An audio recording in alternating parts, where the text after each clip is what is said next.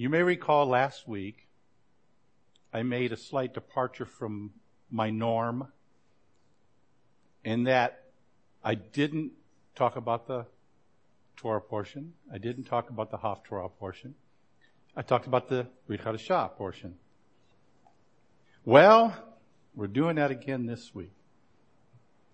We don't often visit the Brit Hadashah on Shabbat except to hear it read. Now, Aaron read from verse 19 through verse 29 because it's a quite lengthy parsha or Brit Hadashah portion. I'm going to talk about the entire Brit Hadashah portion, which goes all the way through verse 51. And we'll see how that works out for timing.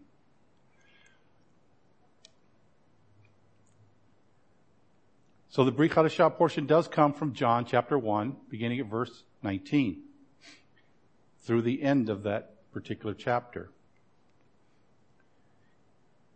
In this portion, and this is why I felt led to go this direction, this actually is the beginning of Yeshua's ministry. I think we all understand what his ministry is and was, but this is where things began. So Yochanan the Immerser, John the Baptist, in a figurative sense, passes the torch to Yeshua at this point in this parsha or this reading, which then leads Yeshua to actually reveal who he is. He revealed it not just to his future disciples. He revealed himself to John's disciples. But we'll see in this passage, he also revealed it to John himself. And then he also revealed it to his disciples throughout time, including us here today. So in verses 19 and 20 of John chapter 1, it says, "This is John's testimony when the Judean leaders sent Kohanim and Levites from Jerusalem to ask him, 'Who are you?'" I could refer to various movie references on that, but we won't drag that out too much. But he openly admitted and did not deny. He admitted, "I am not the Messiah." But this tells us in these verses that the Jewish leadership in Jerusalem have heard about John and his ministry. And they want to know more information about the things he's doing. Now, despite their future actions, which we won't really get much into today, they also would have had an expectation of a coming Messiah. So by sending their envoys to ask John, "Who are you?" they probably thought he might have been the Messiah, the one that they have been expecting. So then in verse 21, we read, "What then?" Since he's not the Messiah, okay, they want to know more. "Are you Elijah?" And he said, "I am not." "Are you the prophet?" And he said, "No." So once they established that John was not the Messiah, they want to know if he's Elijah, since the scriptures made it clear to them that God would send Elijah to pave the way for Messiah. So of course, in their minds at this point, that John may be Elijah. Because in Malachi chapter 4, beginning at verse 5, or if you have the TLV, it's chapter 3, verse 23. "Behold, I am going to send you Elijah the prophet before the coming and great and terrible day of Adonai. He will turn the hearts of fathers to the children and the hearts of children to their fathers, else I come and strike the land with utter destruction." So I think Malachi is making a very good point that Elijah has to come and reveal Messiah to the people so they can turn the hearts around. Otherwise, they're doomed. Of course, we saw what John's response was, "No, I'm not." In Luke chapter 1, verses 16 and 17, Yeshua says, many of Bnei Israel will turn to Adonai their God, and he will go before them in the spirit and power of Elijah, to turn the hearts of fathers to the children and the disobedient ones to the wisdom of the righteous, to make ready for Adonai a prepared people. So even Yeshua is saying that someone, which we find out is actually John, was going to come in the spirit and power of Elijah, and not as Elijah himself. Now some suggest that John didn't even understand that symbolism that equated him with Elijah. He just knew what he was told to do, and so he was doing what God told him to do. He never expected that he would have that same spirit of Elijah, thereby fulfilling the prophecy, not in the person of Elijah, but in the spirit and power of Elijah. Moses speaks in Deuteronomy chapter 18, beginning at verse 15. Adonai your God will raise up for you a prophet like me from your midst and from your brothers. To him you must listen. This is just what you asked of Adonai your God in Horeb on the day of the assembly, when saying, I cannot continue to hear the voice of Adonai my God or see this great fire anymore, or I will die. Adonai said to me, they have done well in what they have spoken. I will raise up a prophet like you for them from among their brothers. I will put my words in his mouth, and he will speak to them all that I command him. Now whoever does not listen to my words that this prophet speaks in my name, I myself will call him to account. So John says he's not Elijah. And now the leaders want to know something else. If John is this prophet, the prophet that Moses wrote about when God said he would send a prophet like him. Moses indicates in that particular passage that the Jewish people would have an obligation to listen to this coming prophet. So in their minds, maybe John's that prophet. Come on, he's not, we figured out already he's not Messiah. We figured out he's not Elijah. He must be the prophet that's like Moses. But once again, John tells them, no, I'm not. That leads them to a point of in my mind, I'd probably be frustrated at this point. You're doing these things. You must be one of these people, but you're saying you're not. So in the 22nd verse of John chapter 1, it says, so they said to him, who are you? Give us an answer for those who sent us. Remember we read a few moments ago, it was the Kohanim and Levites that sent them. What do you say about yourself? It's a very important question that we all need to ask ourselves too. What do we say about ourselves in Messiah? But they asked John this. No doubt the Jewish leaders that sent these men were expecting the Messiah. They've been waiting for the Messiah. So that's why they sent their representatives and asked him, number one, are you the Messiah? And if not, are you one of the two prophets who would come before the Messiah to prepare for his arrival? But John has just denied, as we read, being any of them. And these men are probably confused by now. So then they ask him, who are you? What do you say about yourself? In essence, what they're asking is, well, what in the world are you doing here? The 23rd verse, it says, he said, I am the voice of one crying in the wilderness. Make straight the way of Adonai, as the prophet Isaiah said.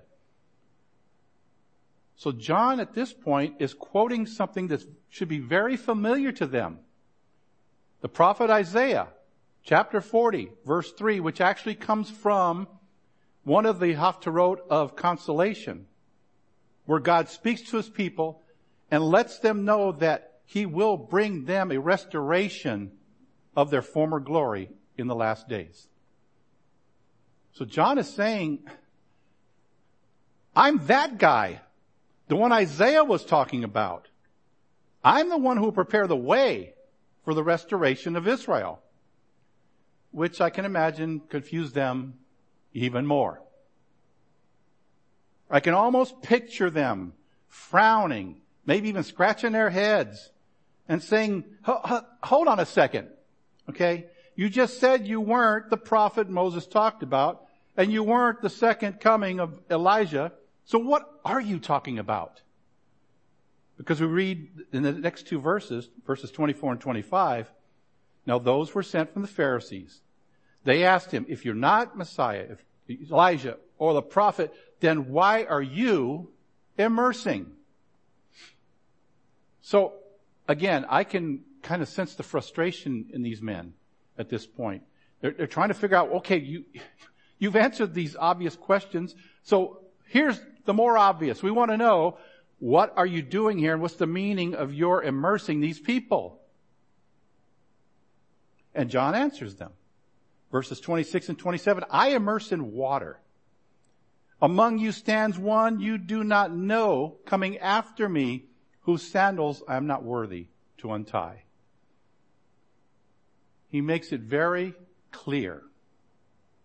Another movie reference. Crystal clear. That I'm not the guy you're looking for. I'm here to make preparations for somebody else. Somebody who is much greater than I. He said that this person is one of them. A fellow Jew. He also tells them they don't know him because he is not a person of importance in their circle. He's not one of the Pharisees. He's not one of the Kohanim. He's not someone they would be familiar with at all.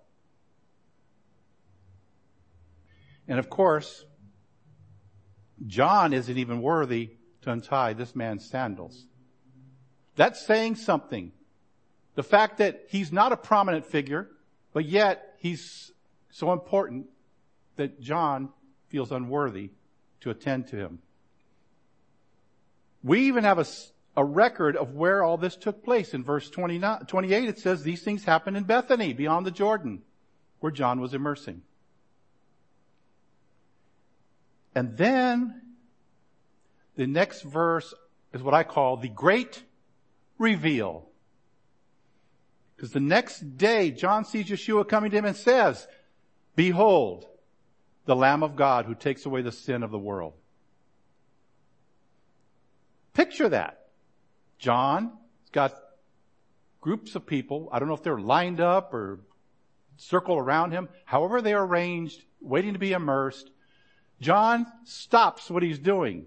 He interrupts these immersions and he sees Yeshua coming toward them and he announces to the crowd, that is the Messiah and he's here. And he's the one who will make atonement for the sin of the world. Now, this probably came as quite a surprise because as Yeshua approached, John was busy. He was doing things.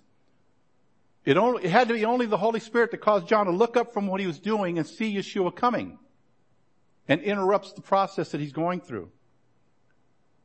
Whatever he was saying, whatever he was doing, he stopped and proclaimed that he was here with them. I can almost imagine John was preaching his sermon. Repent, for the kingdom of God, of heaven is at hand. And possibly in mid-speech, he looks up, he sees Yeshua, and he says, behold, the Lamb of God.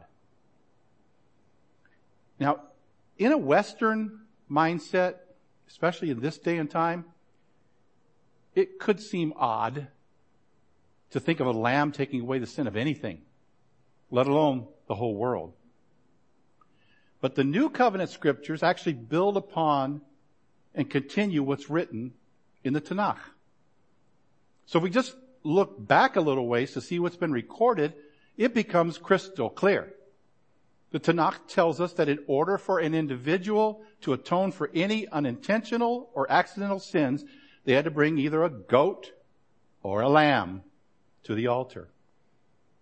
In Isaiah 53 verse 7, it foretells of Messiah being led as a lamb to the slaughter.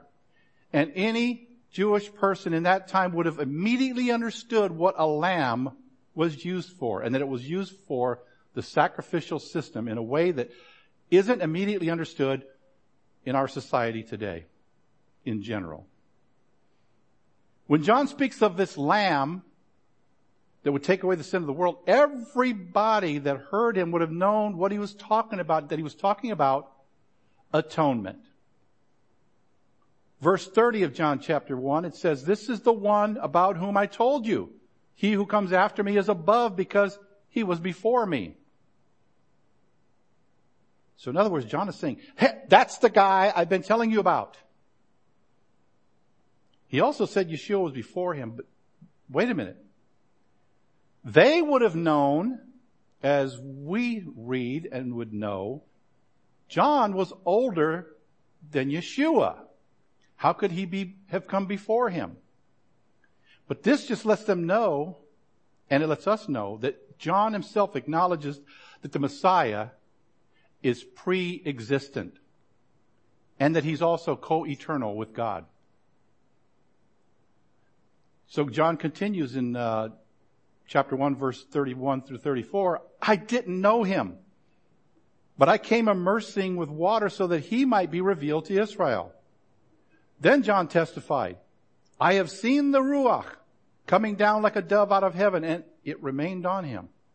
I did not know him, but the one who sent me to immerse in water said to me, 'The one on whom you see the Ruach coming down and remaining, this is the one who immerses in the Ruach HaKodesh.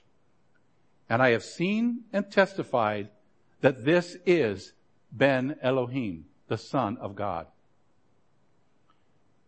So Yochanan the Immerser, John the Baptist, is saying that I didn't know he would be the Messiah. What I did know that I was supposed to immerse people. That was my ministry. That's what I was called to do. And think about it. John would have obviously known Yeshua the person. After all, they were cousins. They grew up together. Probably played stickball out in the field. Who knows? But what he didn't know until this point in time, that Yeshua was the Messiah. It was revealed to him at that very moment through the Holy Spirit. He says that God told him how he would know Messiah when he saw him. He said the Holy Spirit was going to come down on Messiah and remain with him. And he finally makes the declaration that this man, Yeshua, is the Son of God. And that he is the one who takes away our sin. He is the one who has been sent by the Father, and he is the unique one and only from the Father.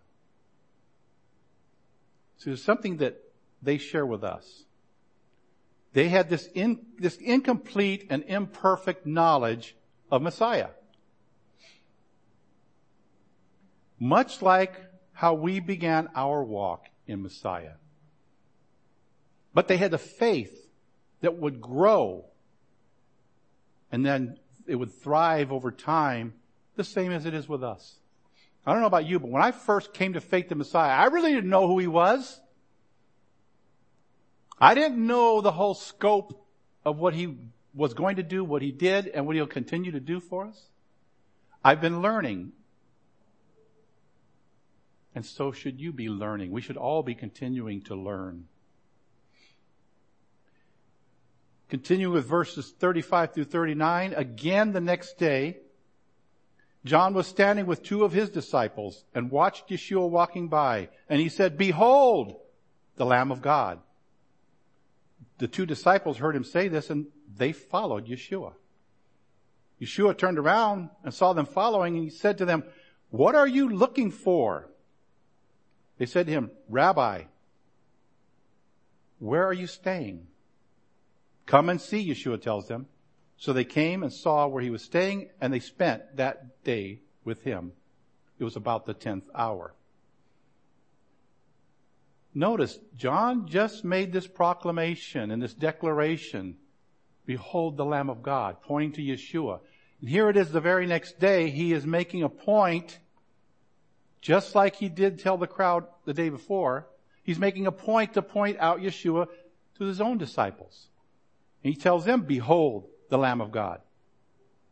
So either these two disciples weren't with him the day before, while he was immersing these people, or they just didn't get it the first time he said it. I'm one of those that doesn't always get it the first time something's said or done. I need a little more. And you may be that way too. These two disciples of John may have been that way. They heard what he said, it didn't penetrate. So the next day he says it again. But sometimes things do need to be repeated before it sinks in.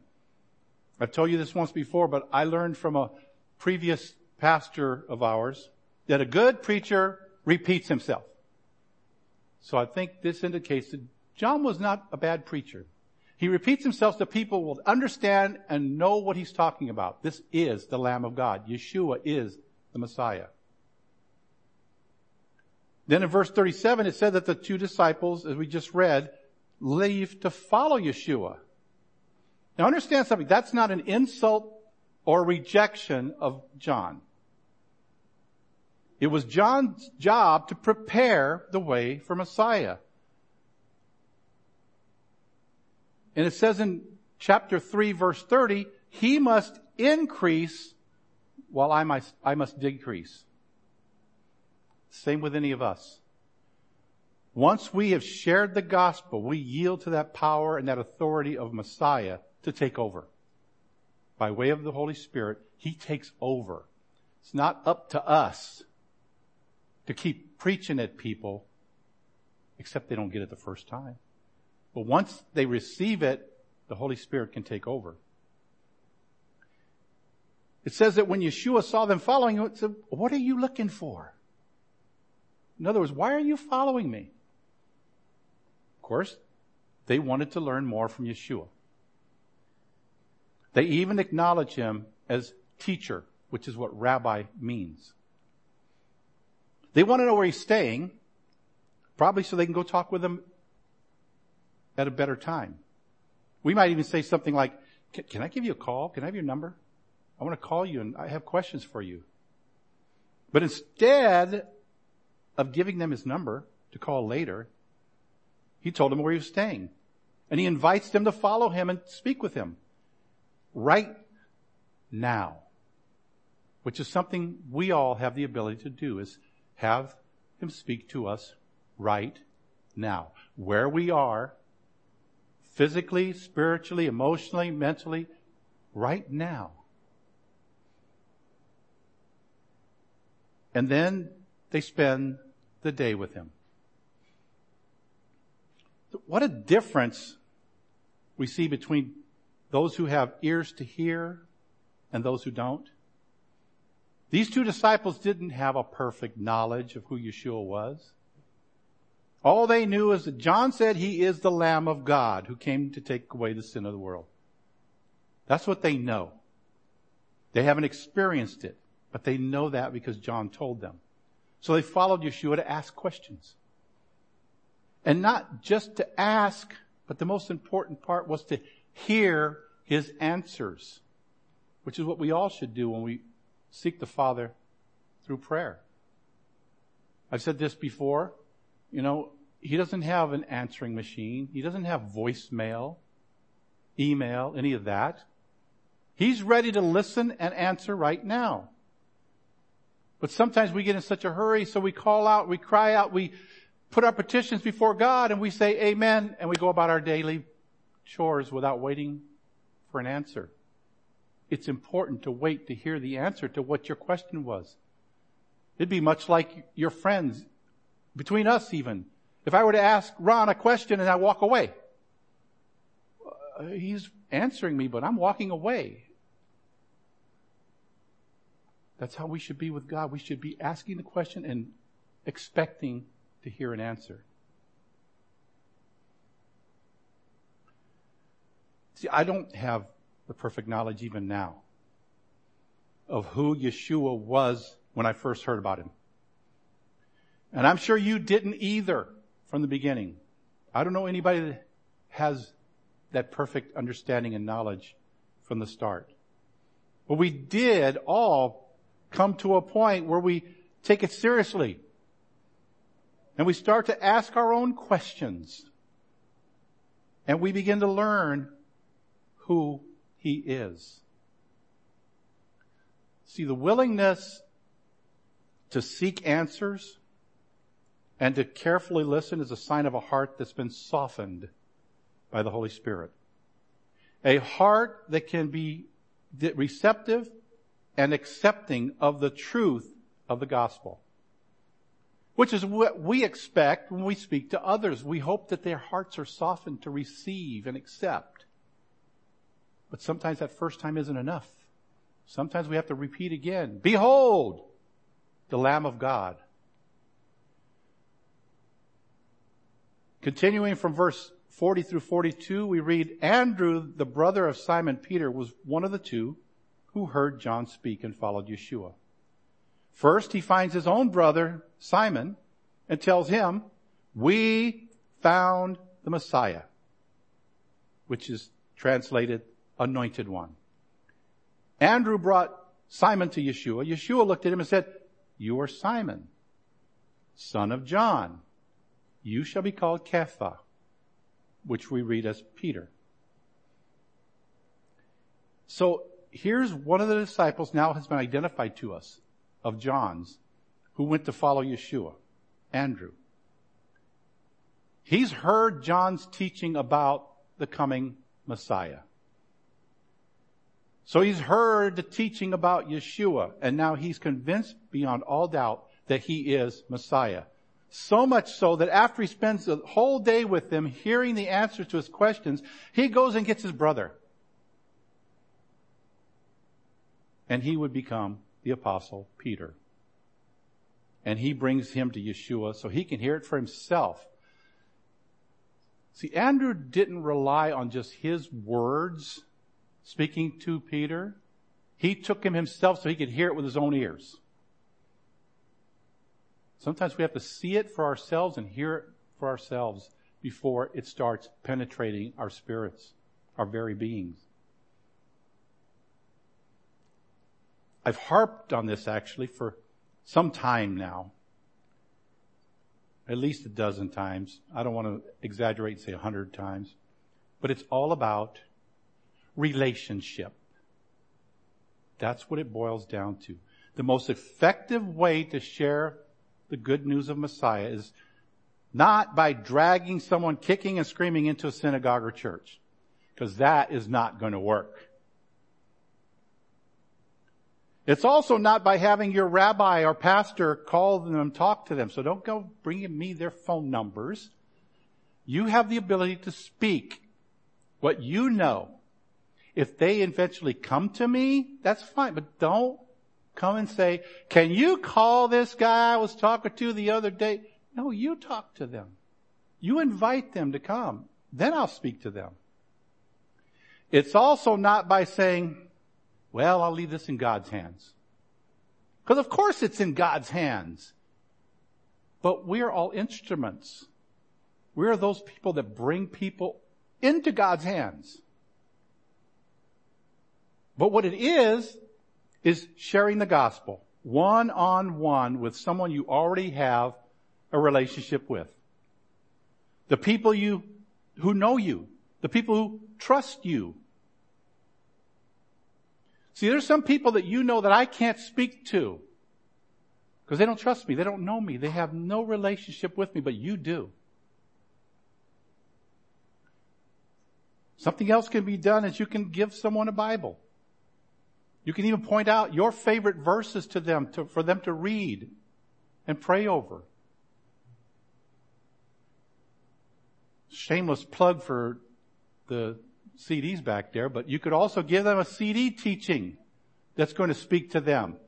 Where somebody may not read the Bible, or they may not listen to everything you're saying, they might pop a CD into their player while they're driving down the road, and they'll get the teaching that way. You can even tell them, another shameless plug, you can tell them we're on the internet where they can find some more teaching messages on our website. And not just our website, there are many others that many of you have visited and have heard some of the teachings. refer people to those things. That's another thing that we can do. They can get that information. They can get that teaching. They can listen to podcasts. And the last thing, which covers everything else, there are many other ways. Be creative. What spoke to you, drawing you into faith in Messiah? What spoke to you the most? That's what you want to share with others. That will help enrich their understanding and enrich their growth. Tell your testimony. That oftentimes is the very trick, if you will, that opens your friends and relatives and neighbors' hearts. Especially when they knew who you were and what you did before. And now you're telling them what happened and that's why you're different. That can speak volumes. God calls and uses all of us for specific purposes. I may not have the same purpose as Batya. I may not have the same purpose as Ron, but each one of us has a purpose. We're called to that purpose. 6 people I'm going to mention. I could have picked a dozen more. But Noah had a specific purpose. We just read about that about 5 weeks ago. What was his purpose? His purpose was to build the ark. And in building the ark, he saved his family and all the animals. Abraham had a specific purpose. We just read that over the past several weeks. Moses had a specific purpose in being God's spokesman, before Pharaoh and the Israelites. A man who said, I have this speech impediment. I can't really speak very well. But his purpose was to speak. So he did. John had his specific purpose, like we just pointed out in the past few verses of this particular portion. Peter had a specific purpose. Even the name that he gave him, Kepha, it's the Hebrew word for rock. It comes from the Greek Petros, meaning stone. So he became a rock of strength for some of the early believers. Paul had a specific purpose. He was the apostle to the Gentiles. Now, does that mean that Paul did not witness to his fellow Jews? No. But he had a specific purpose, and that was to reach out to the Gentiles. And like I said, I could have chosen dozens of more. They all had a specific purpose that God appointed to them. Not all of them had the same purpose, just like we don't. So what about you? And what about me? Ephesians chapter 2 verse 10 says, "For we are His workmanship, created in Messiah Yeshua for good deeds, which God prepared beforehand so we might walk in them." So very important question I have for you and for me. Are you walking worthy of our calling? Are we doing everything He wants us to do, that He's called us to do, that He's instructed us to do? Or are we shirking our responsibilities in our calling? I can't answer for you. I can only answer for me. But it's something you need to think about. Am I living up to the calling of God for my life? And moving to verses 43 through 46, the next day, Yeshua decided to go to the Galilee. He finds Philip and says to him, "Follow me." Now, Philip was from Bethsaida, the same town as Andrew and Peter. So what does Philip do? He ignores everything, right? No, he finds Nathanael and tells him, "We found the one that Moses in the Torah and also the prophets wrote about, Yeshua of Nazareth, the son of Joseph." Of course, Nathanael says, "Nazareth? Can anything good come from there?" Philip didn't leave it alone. He says to him in response, "Come and see." So what we're supposed to do is Tell them to come and see. So they don't quite understand when you first share the gospel, but tell them to come and see. Come and see in the Word. Come and hear in the messages, in the teachings. Come and listen to other people. Let them share with you. So Yeshua finds a new disciple. And we can see from this meeting that God calls different people in different ways. In this case, Yeshua went straight to him. It wasn't through anyone else. Everyone has a unique calling, a unique purpose. Some are called after many years of praying. Others come to faith quickly. Because we're all different. We learn at different rates, different paces.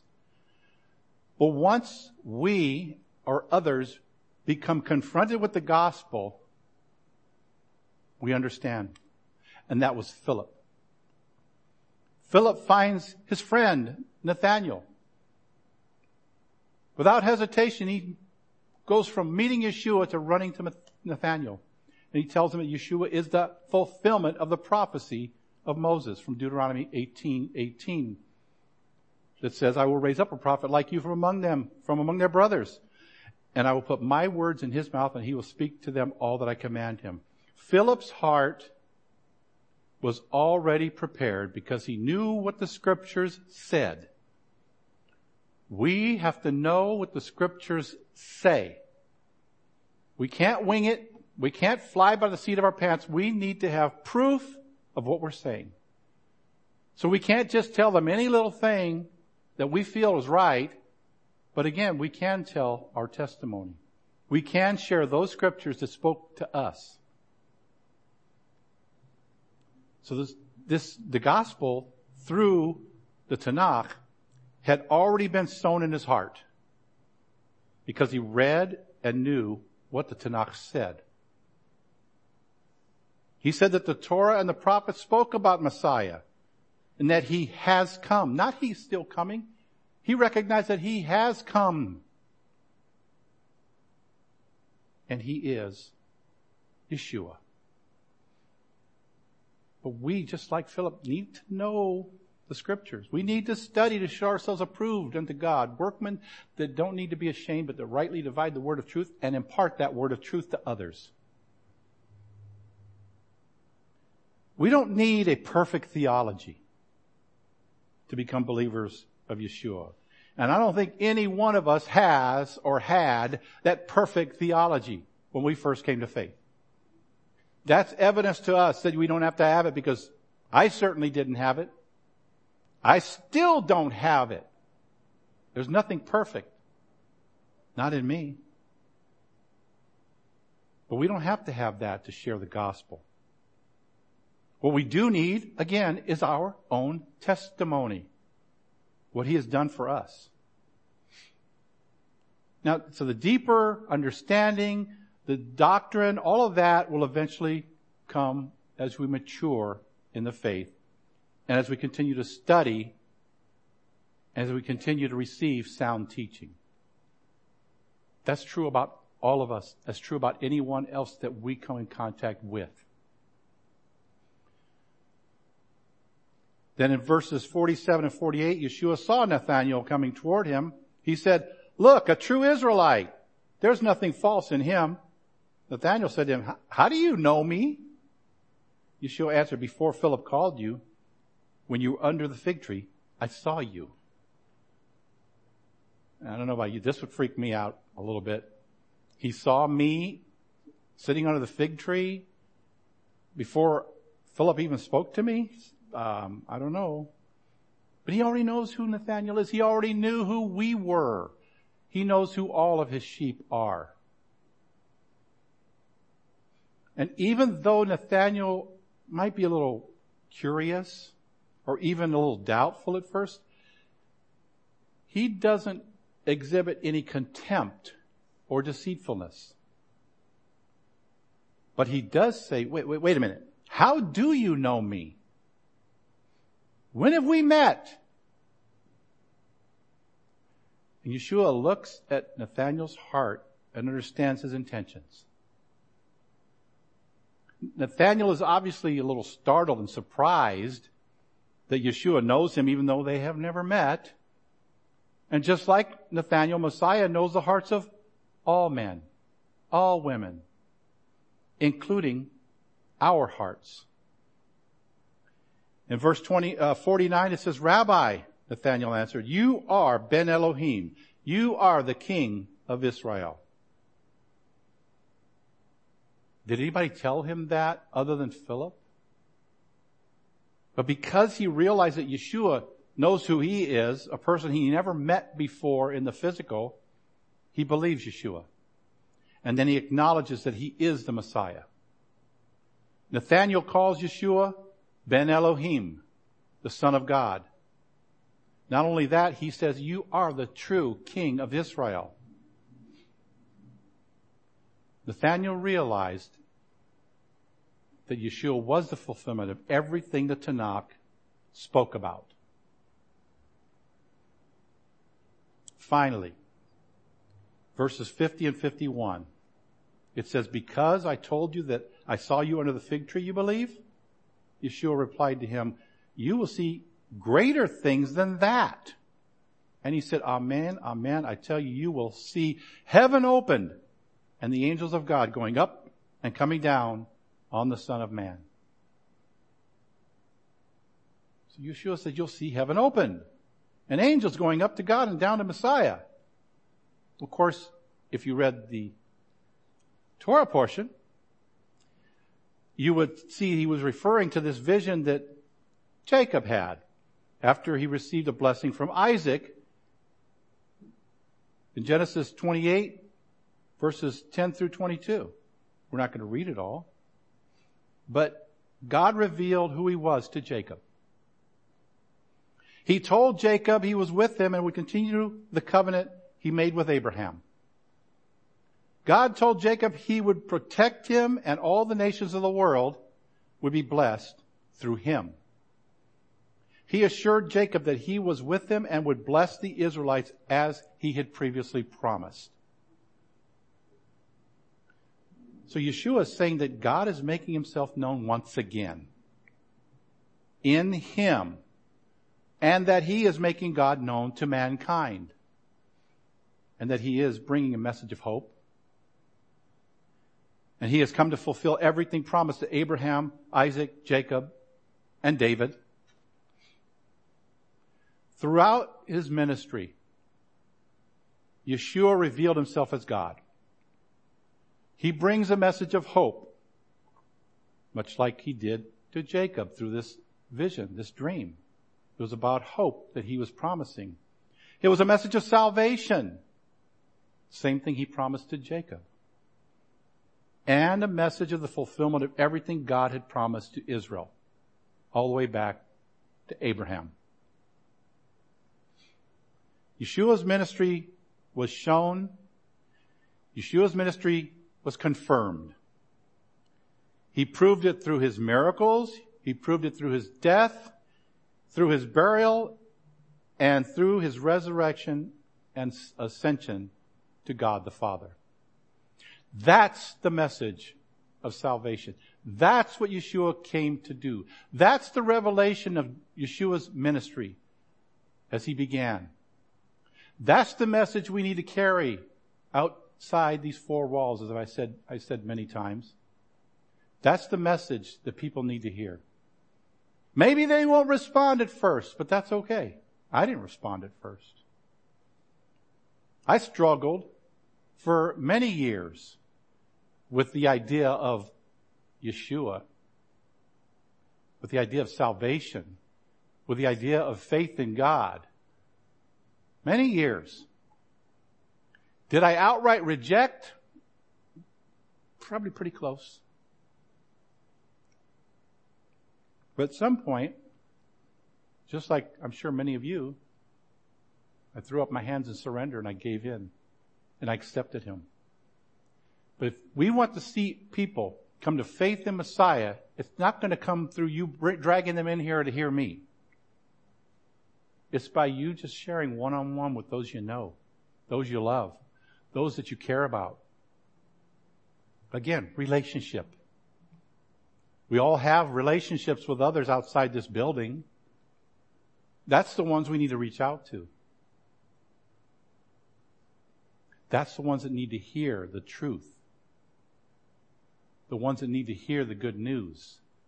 The ones that need to hear what we have experienced and are experiencing. That's the ones that matter. That's the ones that need to draw near to God as we have, so that God can draw near to them. Sometimes it's a supernatural revelation. But you know what? That's a little more rare. It's about that one-on-one sharing, that one-on-one speaking to your friends, to your family. Without going into a lot of detail, I have a younger brother. He was at one time on fire for the Lord. I can remember when I was a teenager, my brother came up in a church that was like this. He tried to beat it over my head. Of course, that caused me to draw away even more. That wasn't the way it was going to work with me. Unfortunately, my brother is no longer walking with God. He's chosen some other outlets. Some I won't get into details on. I'm still praying that he will return to his roots. Because when I did come to faith, I remembered some of the things that he tried to beat over my head. Some of those did get in, but he's just not walking in those things that he told me I need to walk in. But again, I didn't make it a complete rejection just because he was beating me over the head with it. But much like we read in the Tanakh, he kept the matter in mind. And guess what? You speak many words to many people that you come into contact with. Trust me, they know what you said. They remember what you said. They may not be able to process it and comprehend it right now, but they remember what you said. And when the time comes, the Holy Spirit, the Ruach HaKodesh, will bring it back to their remembrance. They will have an understanding, but it's because the seed was already planted. We need to plant more seeds. If we want to reap, we need to sow. So we need to plant those seeds. Reach out. Reach out and share. This is the week leading up to Thanksgiving. What are we thankful for? Well, I can answer that for me in one word. Yeshua. That's what I'm most thankful for. Everything else is great. It's wonderful. But the only thing that really matters is Yeshua. Sometimes you just have to reach out. Reach out to someone that nobody knows but you. I don't have those connections that you have. You don't have the connections that I have. Let's continue to sow for the kingdom, that we will become better ambassadors for His kingdom. Lord God of Abraham, Isaac, and Jacob, we do thank you and we bless you because Yeshua came to take away our sin. Many of us have different sins in our lives, but it didn't matter. Yeshua died to cover all those sins. Yeshua came to deliver us from all those sins. But we also know that we aren't the only ones that need to hear your gospel. We're not the only ones that need to hear that sound teaching. We have friends, we have family, we have neighbors. We know of those who have slipped away. We know of those that have never been exposed to your gospel. Let us be like Moses became. Not like Moses was when he says, I don't speak too well. I can't talk to people. Let us become like the Moses that ended up leading the children of Israel through the wilderness, speaking boldly your word to them, praying for them when you were going to destroy them. Let us be that version of Moses, what I'd like to call Moses 2.0. Let us come out of our shells. Help us to go forth with boldness. The same boldness we just read about. Where as soon as people learned of you, they went and told their brother, their friend, and drew them in. Let us be that. Let us be those people. Let us be those Andrews, those Philips. And let us be those Nathaniels. That because we know that you know who we are, we know who you are. Because greater is He that's in us than He's in the world. If we have you in us, if we have your Holy Spirit leading and guiding us, we have all the power of heaven in us. And that's all the power we need to go forth and sow the seeds that need to be sown. Help us to be those people. Help us to draw people near to you. Not that we're trying to build up our numbers here at Adat Hallel. We don't care where they end up going to be fed. We just want them to go and be fed. We pray that you would open those hearts, open those minds, open those doors. In Yeshua's name. Amen.